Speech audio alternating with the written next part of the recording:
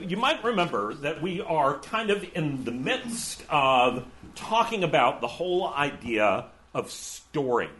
And for Lewis and Tolkien, this whole idea of story is really, really important. And it's the idea of what story are you living in?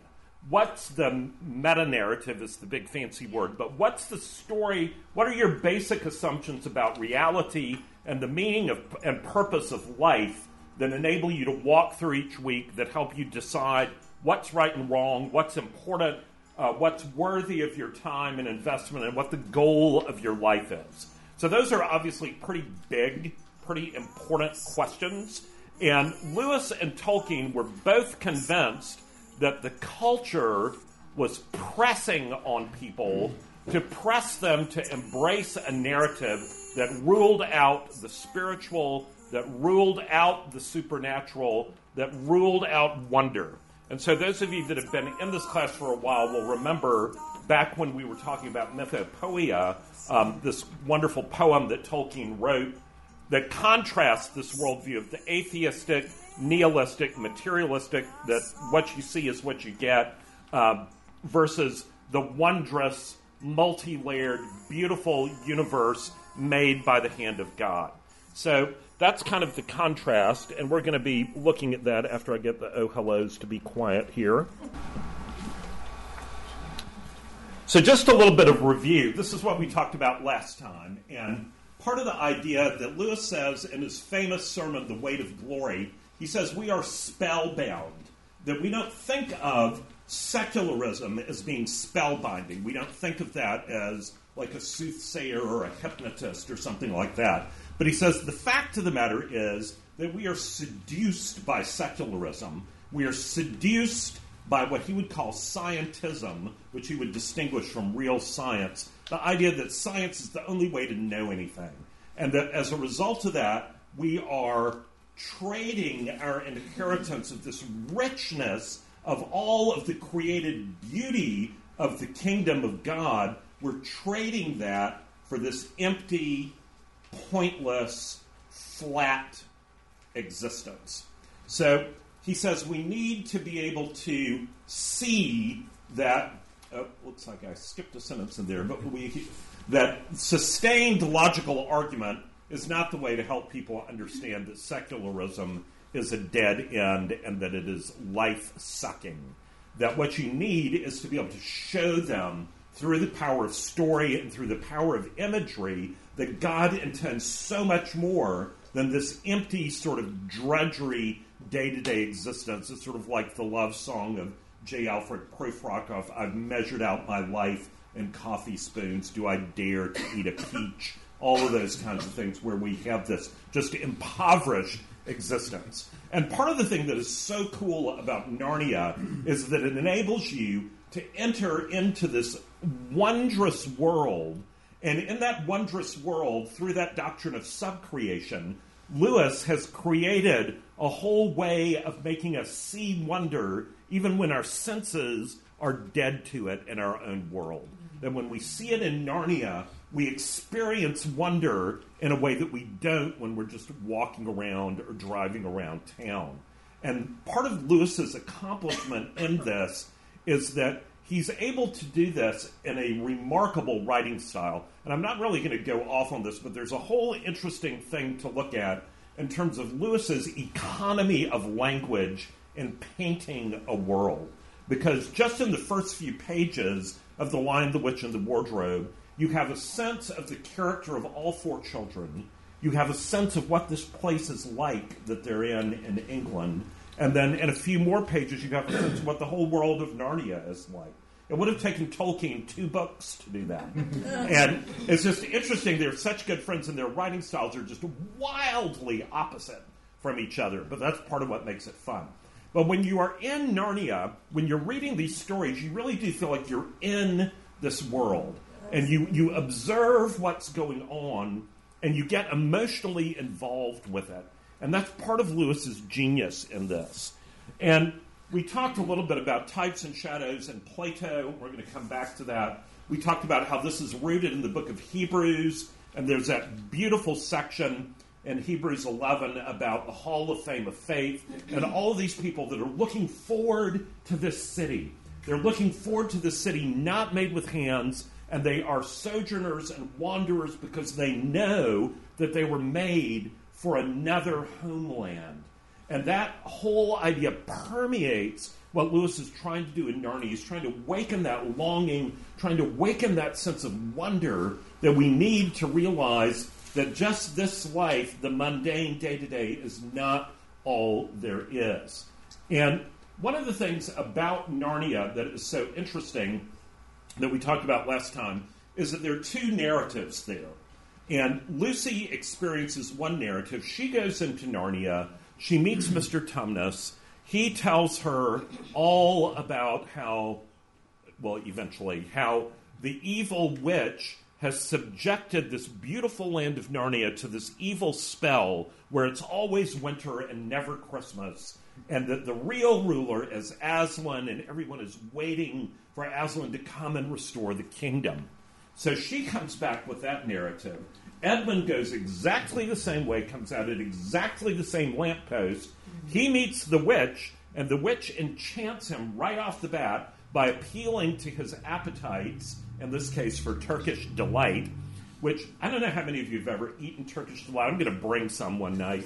But it is something that you might like. I don't really like it. It's really cloyingly sweet, but it's the kind of thing that you just imagine if you ate a lot of it, how unbelievably sick you would be.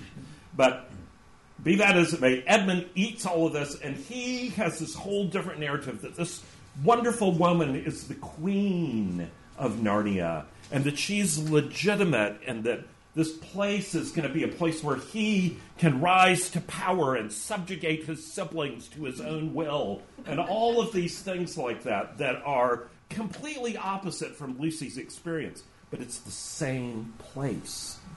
And the idea is that as you walk through the story, you get all of these clues about which one of these narratives is really the one that's right.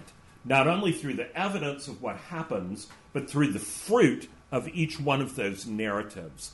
And it's not too much of a leap to say Lewis is trying to show us that the narrative that we choose to believe in this world, that each of us walking out of here will walk into the way that we understand what the world is, that we have a choice about which narrative we choose to believe, and that matters ultimately, and it matters day by day, moment by moment.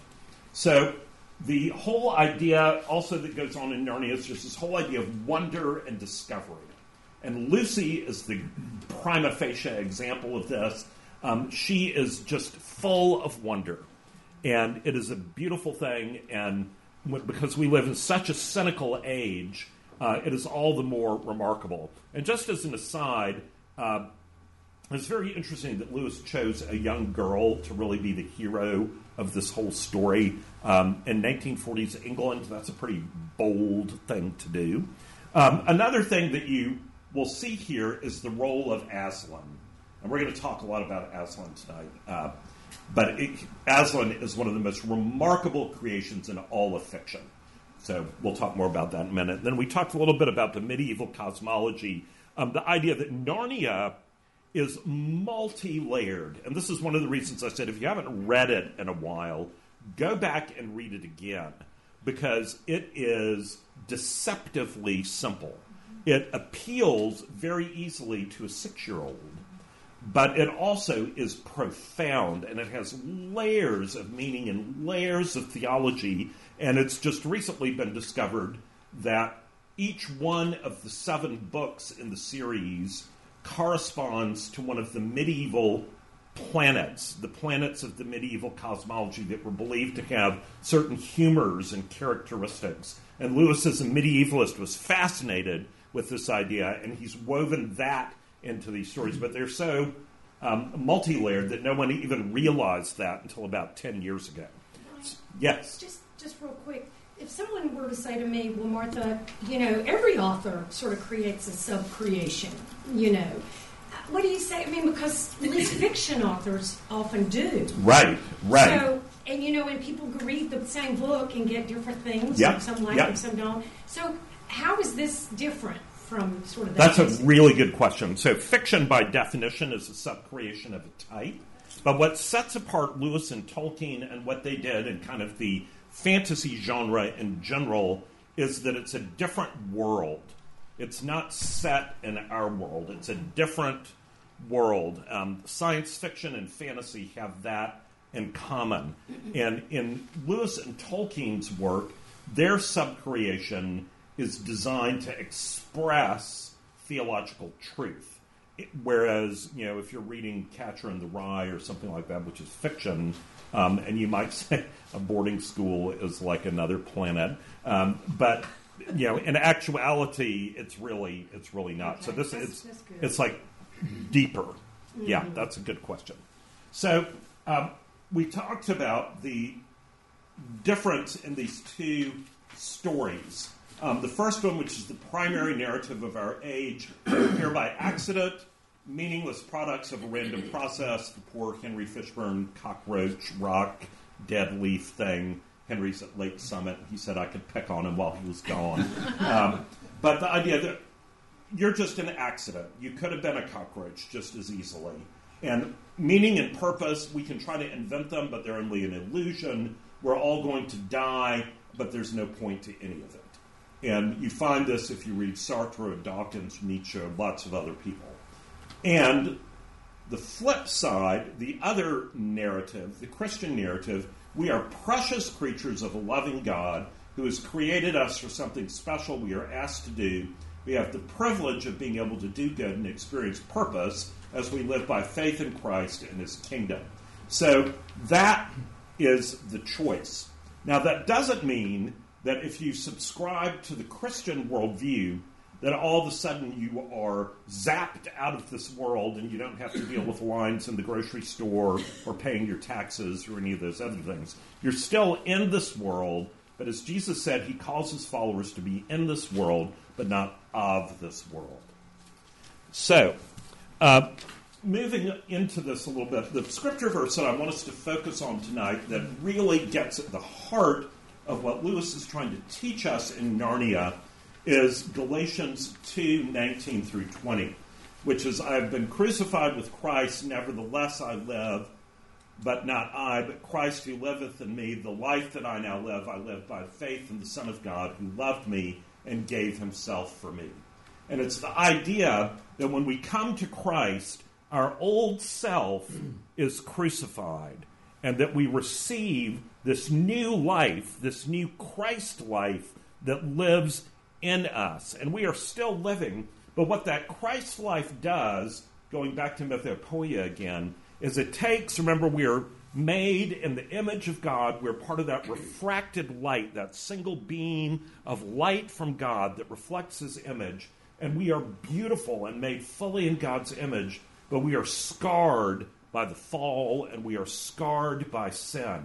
But when we get that Christ life in us, we begin to be transformed by the Holy Spirit to become more and more what God made us to be. And ultimately, when we are in heaven, when we are in God's country, in Aslan's country, in the kingdom of heaven, we will be freed from all of that, and our distressing disguise, our distressing mask will be taken off, and we will be beautiful in the way that God made us to be, without flaw.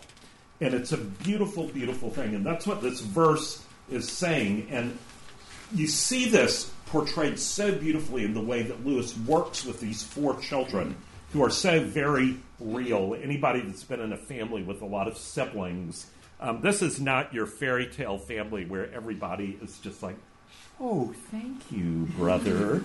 Yeah, they are squabbling, and they are obnoxious, and they're treacherous, and all of that to one another. But what you see is that each one of them, when they encounter Aslan, something happens. And you're clued into this the very first time when they're in the house of the beavers, and they hear Aslan's name and an explanation about him for the first time. And all four children have a different reaction. Edmund feels a pit of horror in his stomach. Susan feels elation. Peter feels excited and ennobled. And Lucy feels like the first day of vacation is about to happen. And you just see this. He calls forth a response from them.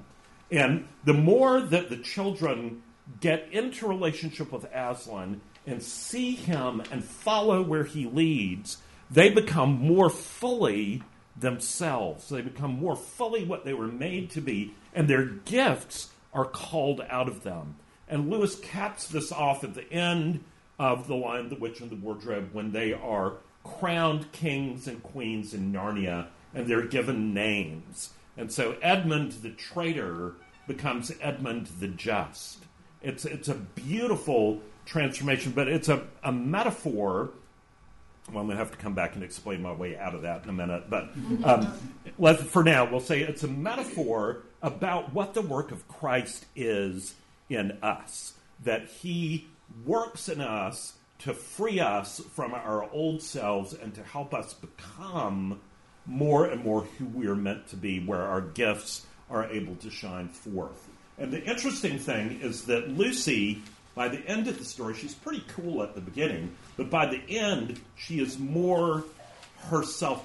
There's more Luciness in her than you were able to see in the beginning.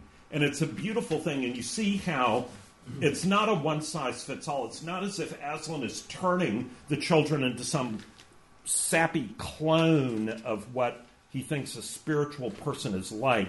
Each one of them becomes glorious in their individuality, but it's a glorious individuality that is under the aegis of Aslan and his kingdom. And as their love for him grows, their joy in being in his presence grows as well. So there's deep beauty in that. But one of the interesting things here is Eustace Scrubb.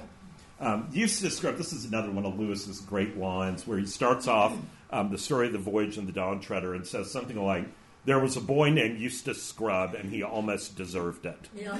And, what a name. And Eustace Scrubb, if you have not read this book, please go read it again. It's so funny. Eustace Scrubb is the most obnoxious, whiny, entitled, complaining, very relevant today, but just really an obnoxious brat. And yet, he, too, is transformed by Aslan. And you have in your handouts a little thing about the lament of Eustace Scrubb. And for those of you, this is a little bit of a spoiler alert, sorry, but in the story, Eustace is so unbelievably selfish, so unbelievably self-centered. He doesn't care about anyone else. He wants what he wants, and he's especially interested in outdoing all of the other children to show that he is more special. He can get more stuff than they can. He's more extra special than they are. And so he discovers when they're on this voyage where he feels like he has not gotten his rights and they are not respecting him, and how dare they treat him like this. And then he finds this dragon hoard and he's like, whoa, gold! And so he's like, oh, look at all this stuff. I can get all this stuff. And he finds the biggest gold bracelet that he can find that's kind of an armband, and he puts it around his arm. He's like, I am so cool. These other kids are just going to die when they see how awesome I am. And then he sees more and more gold, and he's like trying to gather all that he can get. And then all of a sudden, he starts noticing he's feeling funny, and he's not able to move as well, and he feels like his balance is off, and he gets really thirsty, and then he looks down into a reflecting pool and sees that he has become a dragon. So he has become a dragon, and for a while he's a little bit okay with that, but then he very quickly realizes that this is terrible. And he can't undragon himself. He flies by the boat where his friends are, and they want to kill him because they think the dragon's trying to kill him. It's just a whole nightmare. And what ultimately happens is that Aslan comes to him and says that the only way that he can be undragoned is for Aslan to rip off all of the scales. And so Aslan sinks his claws into him and rips the dragon scale off. And Eustace thinks he's going to die. He thinks this is the most awful thing that's ever happened. But then he learns there's a whole nother scale of dragon skin under that. And then Aslan has to rip that off too. And so finally, he rips through all of these dragon scales and then plunges Eustace into this clear, clean well of pure water. And when he emerges, he is a different person. Which, if you were at the service tonight where we were talking about baptism, that's exactly what Lewis is talking about there. But it is a beautiful story of how what we think we can master ends up mastering us. That Eustace's greed and selfishness end up trapping him in a prison that no amount of trying to be good can ever get him out of, no amount of therapy, no amount of eating right, no amount of self-help books. The only thing that can free him is Aslan, and a relationship with Aslan, and letting Aslan do the work in his life that needs to be done, painful though it may be. So it is a beautiful illustration of what Jesus does. And this little handout that you have is talking a little bit about the song, The Lament of Eustace Scrubb. And just in passing, I wanted to say this is part of the thing that is so remarkable about Lewis. You don't find indie pop groups that are writing hit songs about very many fictional characters in children's books from the 1940s. You know, you just don't. But these stories resonate across time and across generations and across cultures. And if you look at the little italics, you'll see this. These are the lyrics of the song. Brother, forgive me. We both know I'm the one to blame. When I saw my demons, I knew them well and welcomed them, but I'll come around someday. Father, have mercy. I know I have gone astray. When I saw my reflection, it was a stranger beneath my face, but I'll come around someday. When I touch the water, they tell me I could be set free, so I'll come around someday. And this whole idea, the article talks about the joy of this transformation, the joy of being undragoned. We all need to be undragoned. And Jesus longs to do that if we will but give him the opportunity. And the story of Eustace Scrubb is another beautiful one of what happens when people encounter Aslan. Now, just as an aside, I don't have time to really go into this, but there's a whole nother subtext in The Lion, the Witch, and the Wardrobe, and with Eustace and a couple of other characters about addiction. And in our culture, there are a lot of people that struggle with addictions of different kinds. Turkish delight, it's not an accident that that's what Lewis chose. People in the 1940s in England, if you thought about Turkey, the first thing that you thought about was opium. And there were lots of people who were addicted to opium. And if you look at what happens with Edmund and the Turkish delight, at first it's just something that he likes. But then he begins to crave it. And he craves it to the point that he will sell his soul, and he will sell his family, and he will sell his own life just to get a little bit more of it. And if any of you, like I, have some people in my family that struggle with addiction, that is exactly the way addiction works. And it takes over. It's this whole thing of what you thought you could master masters you instead. And it's if you know somebody struggling with that, these stories are wonderful for them to be able to look at that, look at addiction and how it plays out, and how Aslan intervenes with that. So just an aside. The other thing that's so interesting here, and Lewis, again, is being prophetic. I don't know how many of you have recently taken any courses in creative writing at the university level, or even an AP course at Ashley Hall or Porter or anything like that. But these days, what will happen is when you are in creative writing classes, they will get on you to not just tell things, but to show things. This whole idea that you can tell people, but they're not really going to be engaged. But if you show them through your writing or through the circumstances or the scenery, that will engage them. Well, Lewis was onto that a long time before this trend. And what he said about the Narnia stories is that they are not precisely an allegory or a metaphor. And he got a little annoyed when people insisted that they were an allegory. And the reason for that is Lewis is a strict constructionist about language, and an allegory technically means there's a one-to-one correspondence of each thing in the story. And in Narnia, there's not. There are some things where there is, but there are other things where there's not. And he said that he preferred to view Narnia as what he called a supposal. And he said, suppose that there was this wondrous land of Narnia.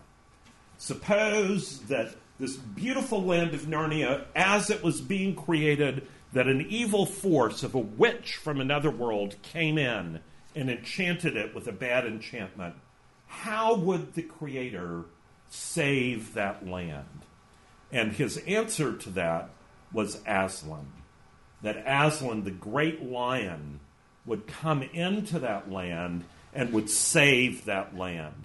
And so he has the same role as Jesus does in our world, but it's not exactly the same. He's not a one-to-one for Jesus, but there are a lot of things that are very similar. So that supposal is interesting. But the thing that is so beautiful in this is Lewis doesn't pound you over the head.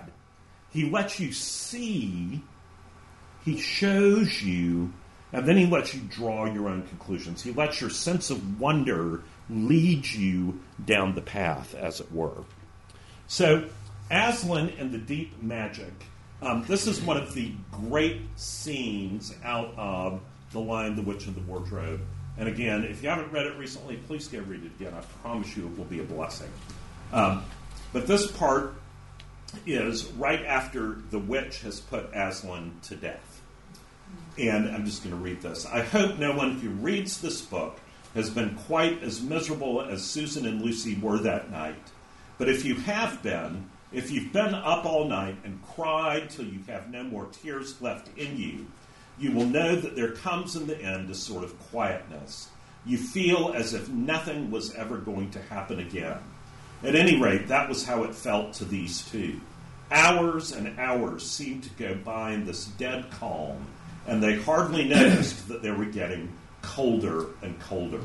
At that moment, they heard from behind them a loud noise, a great cracking, deafening noise, as if a giant had broken a giant's plate. The stone table was broken into two pieces by a great crack that ran down it from end to end, and there was no Aslan.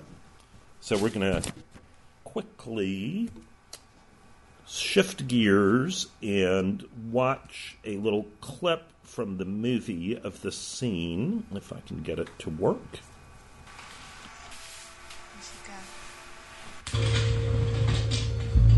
So cold.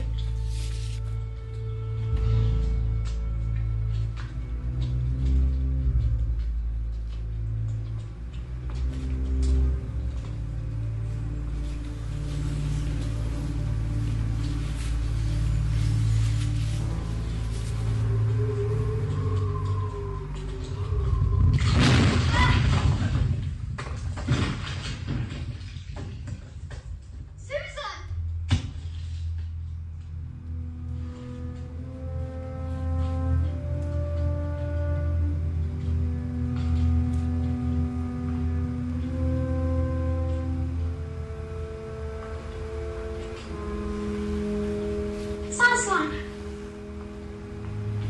What have they done?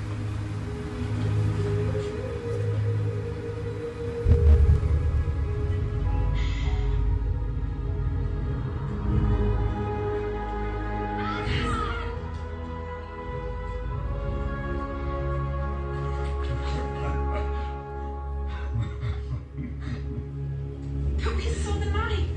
The witch! The witch knew the true meaning of sacrifice. She might have interpreted the deep magic differently. That when a willing victim who has committed no treachery is killed in a traitor's stead, the stone table will crack, and even death itself would turn backwards. We sent the new... So that is one of the great quotations out of the story.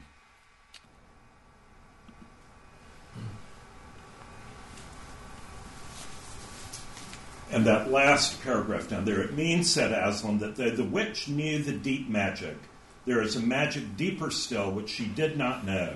Her knowledge goes back only to the dawn of time. But if she could have looked a little further back into the stillness and the darkness before time dawned, she would have read there a different incantation. She would have known that when a willing victim who had committed no treachery was killed in a traitor's stead, the table would crack and death itself would start working backward.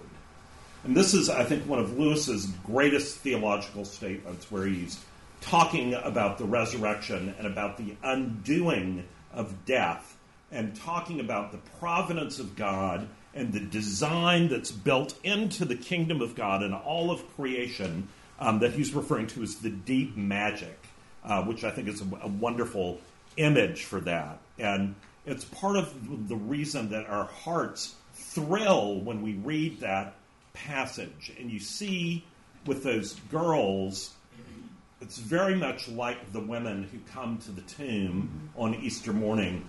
And one of the things we've lost with our the benefit of hindsight that we have is we don't understand that they did not believe Jesus was going to rise from the dead.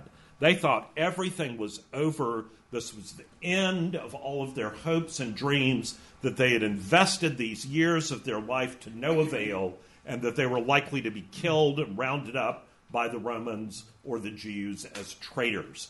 And when they went and they started realizing that the tomb was empty, their first thought was the same that you would have if you went to the grave of a loved one and it was dug up. They thought it was grave robbers or somebody that had desecrated the grave. And it was only later that they began to understand what Jesus had been promising meant a literal, physical resurrection. And the girls think Aslan is gone and that he's never coming back. And that's why this scene is so profoundly moving and is the centerpiece of when the whole tide begins to change. Because once Aslan's resurrection happens, the witch goes out of business in pretty short order. She's still flailing around, but the one thing I really love in the movie, there are a lot of things I don't like in the movie, but one of the things that I think they get really right is after Aslan is resurrected, there's a scene where the witch is trying to go in the sleigh, and there's no snow, and she's like yelling at her little dwarf slave about it. And, he makes some smart remark about the fact that there's no snow or ice, and she just hits him with the whip, which, pretty much says what the witch's character is like. But it's that whole idea that once death is conquered through this deep magic, death itself begins to work backwards. And you see that when they go to the witch's castle and Aslan breathes on the statues, all of the creatures that have been turned into stone by the witch, and they're all restored to life. I mean, there's just so many parallels with Scripture that it's just almost unbelievable. So it's a beautiful example of that. And I want to talk just a little bit about Aslan, because Aslan is a remarkable, remarkable creation. And if we get a hold a little bit about what Aslan is like, I would submit to you that it can be transformational in a positive way of your view of Jesus and what your relationship with him is like. And part of that is that Lewis makes very clear in these stories that Aslan is wild. Aslan is not a tame lion. He is good with a capital G. He is the definition of goodness, but he is not tame. You can't tell him what to do. You can't expect that he is going to go along with your agenda. You can't expect that he is going to do things the way that you've always thought they should work out. He is going to do what he is going to do, and what he does is, by definition, good. And the problem that I think many of us have is that we have been taken in by what McGrath, I think, very accurately calls a reductionist rationalistic viewpoint about God. And what that means is that we have been concerned about doctrine. And doctrine's important. Don't get me wrong. Doctrine's very important. But doctrine is not Jesus. God did not send a doctrine to save us. God sent his Son in flesh and blood, who died in agony on the cross, spilling his lifeblood for our sins. That's not a doctrine. That is a person. And Jesus, much like Aslan, Jesus was very unpredictable. There's a great book that some of y'all will know that's called Out of the Salt Shaker and Into the World by Becky Peppert. That's a book about evangelism. And it talks about how we have these stereotypes about Jesus that are just wrong. And one of my favorite sentences that she wrote is that Jesus was not your ideal Rotarian. And sort of the idea is that he was not a rule follower in the sense of the rules that the culture imposed. He was living in full accord with the capital T truth of the kingdom of God. And when there were cultural barriers that got in the way of that, he just crashed right through them and didn't really care about it. But for many of us, we have got God in a cage. We have this idea that we can't cope with God if we don't understand what he's doing. And so we want to put him in a box or in a cage where we can control what he's doing, and that we think that our destiny should be to be healthy, wealthy, wise, and pain-free. And so if we can accomplish that, or, in one word, to be comfortable, then everything is good. But the problem is, if you look at the scriptures, there's nowhere a promise that we're going to ever be comfortable. And the part of the ride is that when you see Aslan in these stories, you're so drawn to him. And you want to be one of the children riding on that incredible privilege that one time he lets them ride on his back.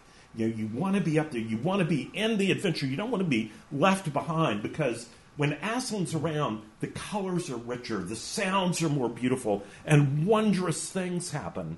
And when Aslan's not around, things begin to turn gray, if you will. So part of what Lewis is trying to say here is that God's reality and God's kingdom are so much bigger than our minds can comprehend, and God himself is bigger than we can comprehend. And he talks a little bit, McGrath does, a little bit about the whole argument that Lewis makes that we'll talk about later, where he says we have desires for things. We have a desire for food, and there's food. We have a desire for water, and there's water. We have a desire for sex, and there's sex. All these things that we have desires for, there's something to satisfy those desires. There is also a desire planted deep in people for God, for some kind of ultimate purpose and meaning. And so he says that's a pointer that there's such a thing as God to be found if we are open to that. But Freud, and I would love to spend some time just dismantling Freud, but it's not really what we're about in this class, but come talk to me sometime and I'll tell you the story. But Freud and Feuerbach, who were big in the 19th century, their whole idea was God is a projection. Wish fulfillment that all cultures from the beginning of time have imagined this bearded old guy, parrot kind of thing that makes you feel better about life. That there's some old guy that's like sort of got things under control. But he says that's just an illusion, and we've made that up because it's comforting. But Lewis says no, in fact, the wish fulfillment is really going on from Freud and Feuerbach because they don't like the idea of God, because God says there are certain things that you should do and there are certain things that you shouldn't do. And that, for Freud, that's repression. Repression is bad. You're an animal and your instincts are good, so you should just go with your instincts. If it feels good, do it. And what Lewis is trying to say is that inventing the idea that there's no God can equally be wish fulfillment. That if you don't want a God to interfere from your quest for hedonism, that you can make at least as good a case as the other way around about wish fulfillment. So, the Silver Chair. How many of y'all have read The Silver Chair? All right, if you have not read The Silver Chair, please, sometime before you die, read that book. You don't have to read it for in here, although that would be nice. But sometime read it. It is one of Lewis's best books, and it's so important right now because it's exactly what's going on in our world. And this is his story that is an illustration of Plato's Cave. And we talked about Plato's Cave a couple of weeks ago, and you have a handout that's actually the quotation from the Republic that's the part about Plato's Cave. And just for those of you who work here, Plato's Cave is basically the idea, just imagine that brick arch over there is a cave. It's a cave that goes way back. It's completely dark. And there's 6 chairs lined up there. And 6 of you are tied up there. And you can only look toward the blackness in the back of the cave. And that's all you've been able to do since you were a baby. When the sun comes up, you don't know what the sun is, but there's this light that sort of comes in for a number of hours during the day. And you see some shadows. And you notice patterns in the shadows, you begin to give those names. And so day after day, that's what you experience over and over and over again. And that is your reality. And then one day, one person gets loose and comes out from there and sees the sun and sees the blue sky and trees and other people walking around and animals and all of this beauty. And then he goes back to the other people and he's like, guys, there's this whole world out there. There's a sun up in the sky. All we've seen is shadows. And all the people that are chained there say he's what? Crazy. Or as we said the other night, cray-cray. Not just crazy. He's like really crazy.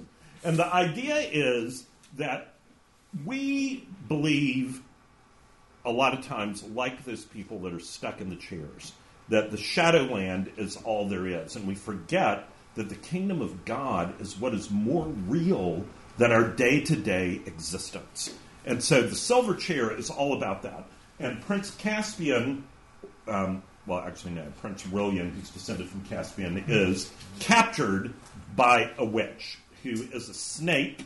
Nice little image there with a little Genesis reference. Captured by a snake, and he is tied to this chair in this underworld kingdom. And the whole premise of the underworld that this woman is the ruler of is there is no overworld. There's no light. There's no sun. All that's real is under the earth. And the prince agrees with that because he is in this spell except for 1 hour each day. And that 1 hour he comes back to his senses and he has to be tied in the chair because he's so desperate to escape. Well, Aslan calls some children to come and rescue this prince. And they pick up a marshwiggle named Puddleglum along the way, who's a very dour, slightly cantankerous kind of creature. And they finally get in there, and they're trying to free the prince, but the witch tries to enchant them. And she gets them to start chanting, there is no overworld, there is no sun. And they see this lamp that's in there. And she says, oh, the lamp is what's real. There is no sun. And they're like, no. The lamp is just an image of what the sun does. And she's like, no, you're wrong. And then she's like, what holds the sun up? And they get sort of stumped by that. And the enchantment is going more and more. And then finally, Puddleglum, who's the marshwiggle, realizes they're all about to be just completely taken in and probably put to death. And he very bravely knows that a lot of times the answer to break an enchantment is major pain, and he sticks his hand in the fire so that he's burned. And the smell of burning marshwiggle flesh breaks the enchantment, and they realize what's going on, and they're ultimately able to be freed. But it's a very important story for our age because we don't appreciate how much secularism is just pressing on us. The idea that there is no God, there is no supernatural, and that if you believe that, you are slightly out of your mind or majorly out of your mind. So it's important to understand that. And this whole idea of if you can only put, and you see this in very liberal theology, you will read theologians that say God does not intervene in the world. miracles are not possible. And Jeff talked about this in his Easter sermon a little bit, that miracles are by definition not possible. And so the supernatural is by definition impossible. So you put God in this box. And part of what Lewis says, and one of the things McGrath builds on, is the idea that if you can define Jesus and you can put him in a cage, you've suddenly made God in your own image, and you no longer have a God who is worthy of worship. And that's what you see in Aslan. His wildness and his goodness with a capital G and his truth with a capital T make him worthy of worship. And that's the way that it should be in our relationship with God. So, Hebrews 12, this is another just wonderful verse. I'm going to run through this quickly because we're almost out of time. But I want us to focus on the middle part. It says, let us run with perseverance the race marked out for us, fixing our eyes on Jesus, the pioneer and perfecter of our faith, who for the joy set before him endured the cross, despising its shame, and is now seated at the right hand of God. And the idea is that we are to fix our eyes on Jesus. We are to fix our eyes on Jesus. And that doesn't mean when you're driving down the road to, have your icon of Jesus and look at that instead of looking at where you're going. But what it does mean, metaphorically, keep your eyes fixed on Jesus. And all through the stories, if you've read them recently, you'll remember sometimes the children think they've seen Aslan, but they're not sure. And the more secular, the farther away from Aslan they get, the harder it is for them to see Aslan. And Lucy is the one that guards most dearly her ability to be able to see him. But contemplating, focusing on Jesus, having that be the reason that gets us through whatever we have to get through, because ultimately we are being led to joy. Notice that what this says is Jesus is the pioneer and the perfecter. That means the one that goes first so that we can go after him. So that as we consider that joy, the joy of the kingdom of God, then whatever we have to go through, even if it's in the cross, is worth it because Jesus has blazed that trail for us. And we are to consider him. Consider is a big, powerful word. Consider means to contemplate, to dwell, and to meditate on. Consider him so we don't lose heart. Now, I'm not going to ask you to raise your hand if you've lost heart about anything in the past week. But it's easy to lose heart when you live in a culture that's beating on you with secularism all the time. But the antidote to that is right here. It's to focus on Jesus and to consider him. And there's a beautiful example of this in The Magician's Nephew. Again, that's a great book to read. In that book, there's an ancient kingdom called Charn. And these children land in it by accident through magic. And they go in, and there are all these beautifully dressed lords and ladies that are frozen in time. Not cold, but just frozen still. And there's this huge banquet, and nobody's moving. There's not a sound. There's nothing. But there's this one bell there on the table on a little stand, and a little hammer for the bell, and then a little piece of doggerel poetry about whether you dare to ring the bell. So, of course, Diggory, being a boy, can't resist this and comes up and rings the bell. And when he rings the bell, it wakes the people up, but most especially, it wakes up the witch, who is really evil and really bad news. And so, to make a long story short, Diggory ends up dragging the evil witch by accident into Narnia while Aslan's creating it. And she starts causing havoc in this new creation of Narnia. And Aslan speaks to Diggory about it, and he asks the question, who rang the bell?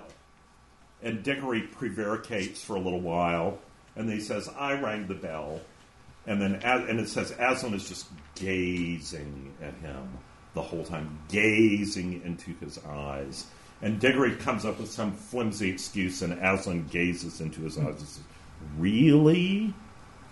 And eventually Diggory just completely comes clean and breaks down in tears and is so sorry. But it's the whole idea that it is only when we contemplate Christ that we really can understand the full import of our sinfulness and how desperately we need his help, because we want to rationalize our way out of everything. And Lewis does such a great job of showing through character after character that that's not possible. And then the other thing that he does, and this is one of his great literary achievements, is anyone who's an author will tell you that it's much easier to write about interesting bad characters than it is to write about people that are the personification of goodness. Because we usually think goodness is boring, which that's an indication of where our culture is as well. But what Lewis does is he creates these creatures who are models of goodness, who are models of character virtues, like Reepicheep the mouse, who is like the most unlikely hero. Who would ever think in a world of fantasy creatures that a mouse would be the great warrior when there are these giant bears and everything else? It's the most unlikely thing. But Lewis makes this mouse one of the great heroes of all of the Chronicles of Narnia across several stories.